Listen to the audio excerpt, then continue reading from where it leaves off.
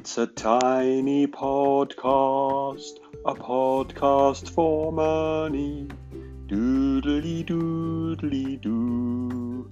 Well, it doesn't have to be, but if you wish to donate to the Bullshit Detective podcast, you may do so by going to www.patreon.com/Bullshit Detective. The price of a coffee or a pint once a month or something else, or nothing. It's fine if it's nothing. You can still continue to listen to the podcast, but please do spread the word. Tell your friends, if you have any, about my wonderful podcast. Or pay me some money, or not. Whatever, no problem. See you soon.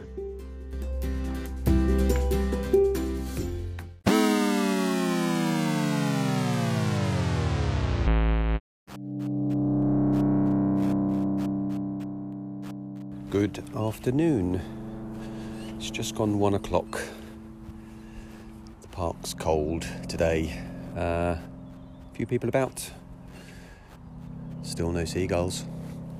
Anyway, what we're going to talk about today is my experience of the work. Now, I think at the core of the work that I've done is finding my voice. And sort of behind that is, the sort of the confidence stuff, the deep-rooted stuff. And, well, what happened is when I was 8 years old, the day before my 9th birthday, my granddad died.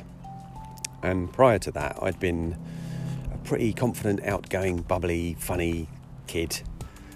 And I changed kind of in an instant, like a switch flicked in my head, and I withdrew. I shut down my emotions, all that kind of thing. So I became, a much more introverted person, I think. And the work I've done has been essentially, and I didn't know this when I was doing it, but I look back on it and it's essentially been, I've been sort of reliving my life as the 54-year-old version of the 8-year-old rather than the 54-year-old version of the 9-year-old. So I've revisited a lot of things, just, in my head, just experiences, relationships, stuff like that. And I've also, physically been to places and redone things. So, I don't know, it's sort of a sense of piecing my life back together, sort of stripping it apart and then piecing it back together from the perspective of myself in the current moment, whenever that was, but also from the perspective of confident, happy, funny 8-year-old Dave. And, this podcast, I think, is a reflection of 54-year-old, 8-year-old Dave now, and as is much of what I do with my life. So it's kind of like a lot of it's been filling in the gaps. So maybe things I'd missed out on as 54-year-old, 8-year-old Dave, or hadn't experienced in the right way. So I sort of experience things differently now, and that puts maybe a different perspective on how I'd experienced things in the past. And I've done some, I've been compelled to do some, I don't know, you might not think it's weird, but I once listened, I had a collection of about 300 CDs, obviously collected over the years, and I listened to them, I put them in alphabetical order, and I listened to them, all 300 CDs, every single song. And I think some ways that sort of reflected a lot of this filling in the gaps. There was some pretty awful music in there.